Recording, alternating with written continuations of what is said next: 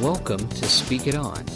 This program is designed for the edification and entertainment of the listeners and not designed to be representative of a church, nonprofit organization, or denomination. Opinions expressed are solely those of the host. Welcome to the first podcast of the year 2021.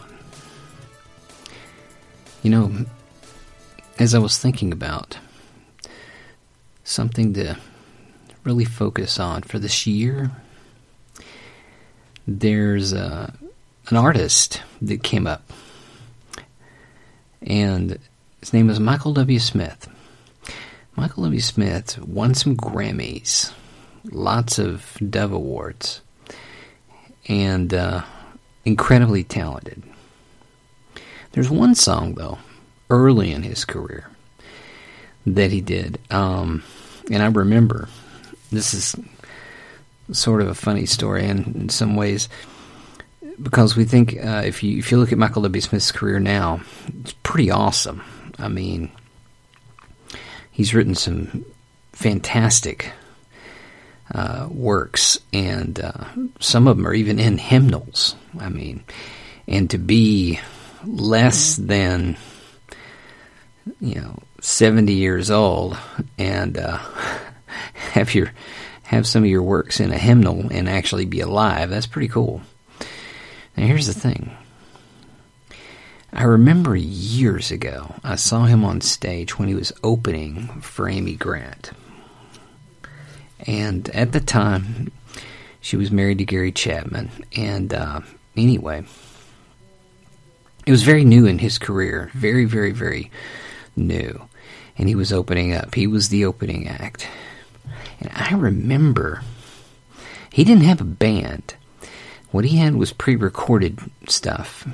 And this was in a town in East Texas. I say a town, it's a city. It was fairly good size. But anyway, he ran around that stage like a chicken. And I remember thinking that he was probably the most ridiculous looking dude I'd ever seen. And at least that's what I was thinking at that time, okay? I don't think that now, of course. And I learned to respect his music and his performance. But he was, literally running all over the stage. It's like some kind of hyperactive dude. Hyperactive kid. But the song he sang, that really stuck with me. It was Be Strong and Courageous. And the song itself kind of goes into a little talk about Joshua. Now, Joshua is one of my favorites. Why is that? Because Joshua was the guy who passed up Moses' own kids, Ephraim and Gershom, for the mantle of Moses. Now, if you can possibly imagine, nowadays there's so many biblical dynasties, church dynasties. Oh, so-and-so gives the church this to his son, who gives it to his son, who gives it to his son. And I think dynasties like that just fail horribly. And if the church wants that kind of situation, and I'm not saying God can't work with that. What I'm saying is that biblically speaking, most of the dynasties in the Bible crashed and burned. But here's the thing. Joshua was just a faithful dude. He stuck through a whole lot of stuff. And if you think about it, what he was looking at is in some ways similar to what we're looking at, because he was staring at the unknown. They had just come to the promised land. God said, this is land you guys are going to take over. And it had a whole bunch of people in it. And it had a whole bunch of people that didn't look too weak. Now, if you look at the story, Joshua and Caleb were two of the people that says, yeah, we can take them. And all the other spies were like, oh man, you ought to see them, man. They're like, I don't know, they look like Boss Root, and every one of them look like some MMA giants.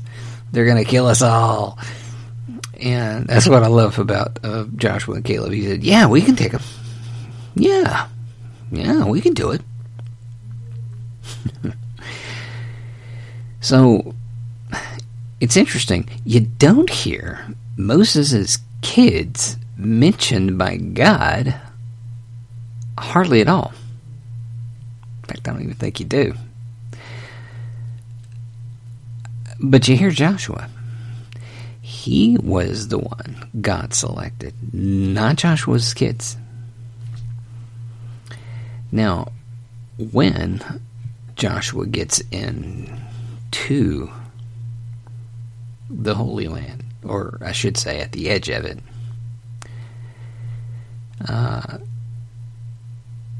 he mentions a few things.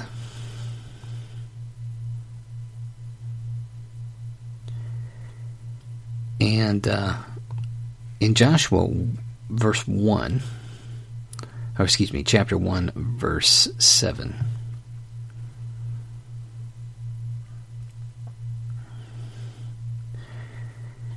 God commissions Joshua, and I'm going to start with verse 1. And I love how God brings information to Joshua at this point. It's kind of... So anyway, verse 1, Joshua 1:1. After the death of Moses, the servant of the Lord said to Joshua, the son of Nun, Moses' assistant, Moses, my servant, is dead. Okay, so that's just a segment of that verse. Moses, my servant, is dead. He's like, it's not maybe dead. Oh, he just wandered off. No, he's dead. He's dead as a hammer. So anyway, Moses, my servant, is dead. Now therefore arise, go over this Jordan, you and all his people, into the land that I'm giving you to the people of Israel. Every place that the sole of your foot will tread upon, I have given to you, just as I promised Moses. From the wilderness and this Lebanon, as far as the great river and the river Euphrates, all the land of the Hittites to the great sea, toward the going down of the sun, shall be your territory. No man shall be able to stand before you all the days of your life. Just as I was with Moses, so I will be with you. I will not leave you or forsake you. Be strong and courageous, for you shall cause this people to inherit the land that I swore to their fathers to give them. Only be strong and courageous, being careful to do according to all the law that Moses my servant commanded you. Do not turn from it, right or to the right hand or to the left, that you may have good success wherever you go. Okay, so verse 7. There's the crux. Now, anytime in the Bible, especially in the Old Testament, if you hear something mentioned more than once, that is very significant. And God repeats twice here, be strong and courageous. Be strong and courageous. Now, the interesting thing is, so the word strong in Hebrew is chazak. Chazak. And it means to strengthen, prevail, or harden. To become strong. To grow firm. To be resolute. So basically, hey, gather up what guts you've got. This is God kind of talking to Joshua and to us. for this next year. Gather up what guts you have, and I will be with you.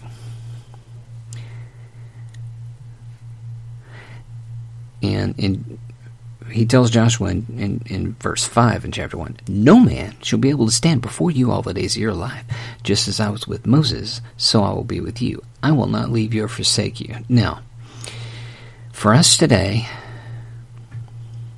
I do believe the last piece of that verse is absolutely still utterly relevant. And that is, obviously the first part of that is God's assurance directly to Joshua, but through Jesus said, it says the same thing, I will not leave you or forsake you.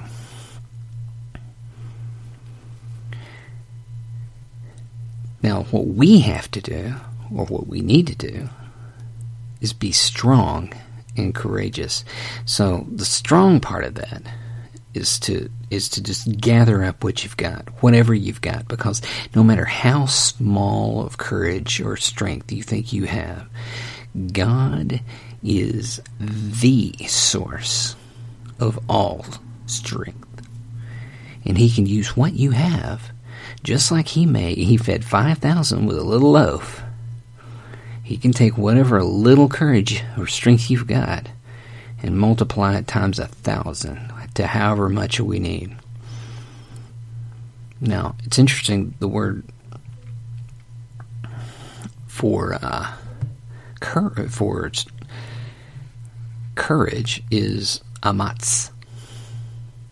It means to be strong, alert, courageous, brave, stout, solid. So basically, you're going to stand there and you're going to hold your ground. You're going to hold your ground in the midst of the problem. You're going to exhibit strength. It's strange. Sometimes, in God's economy, what we have to do is use the little we have before God can make more.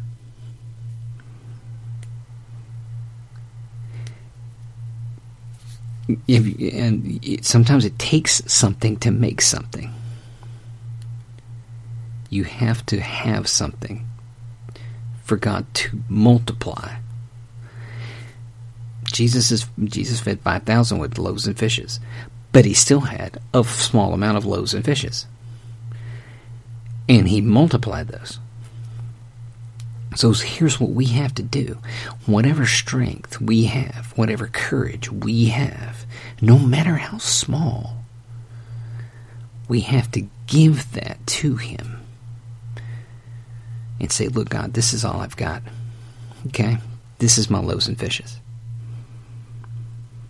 For this year, for this crazy, crazy time that we're dealing with in 2021, will you please multiply this so that I can have enough strength and courage to do whatever I need to do. And I'm telling you, the living God of Abraham, Isaac, and Jacob will help you if you come to Him with that kind of honest attitude. He will. It will happen. I'm convinced of it because I've had that happen to me a lot. And these are really crazy times we're in. So, my encouragement for you for 2021 is give Him whatever you've got, whatever strength, whatever courage you've got, and He is telling you, the living God is telling you, be strong and courageous because I will not leave you. And God honors that. I know it. I believe it. And it's my prayer that given that situation, we can be a little bit like Joshua. Because look, Joshua wasn't anybody. Joshua wasn't a general in Egypt. He was a slave. God made him into a general.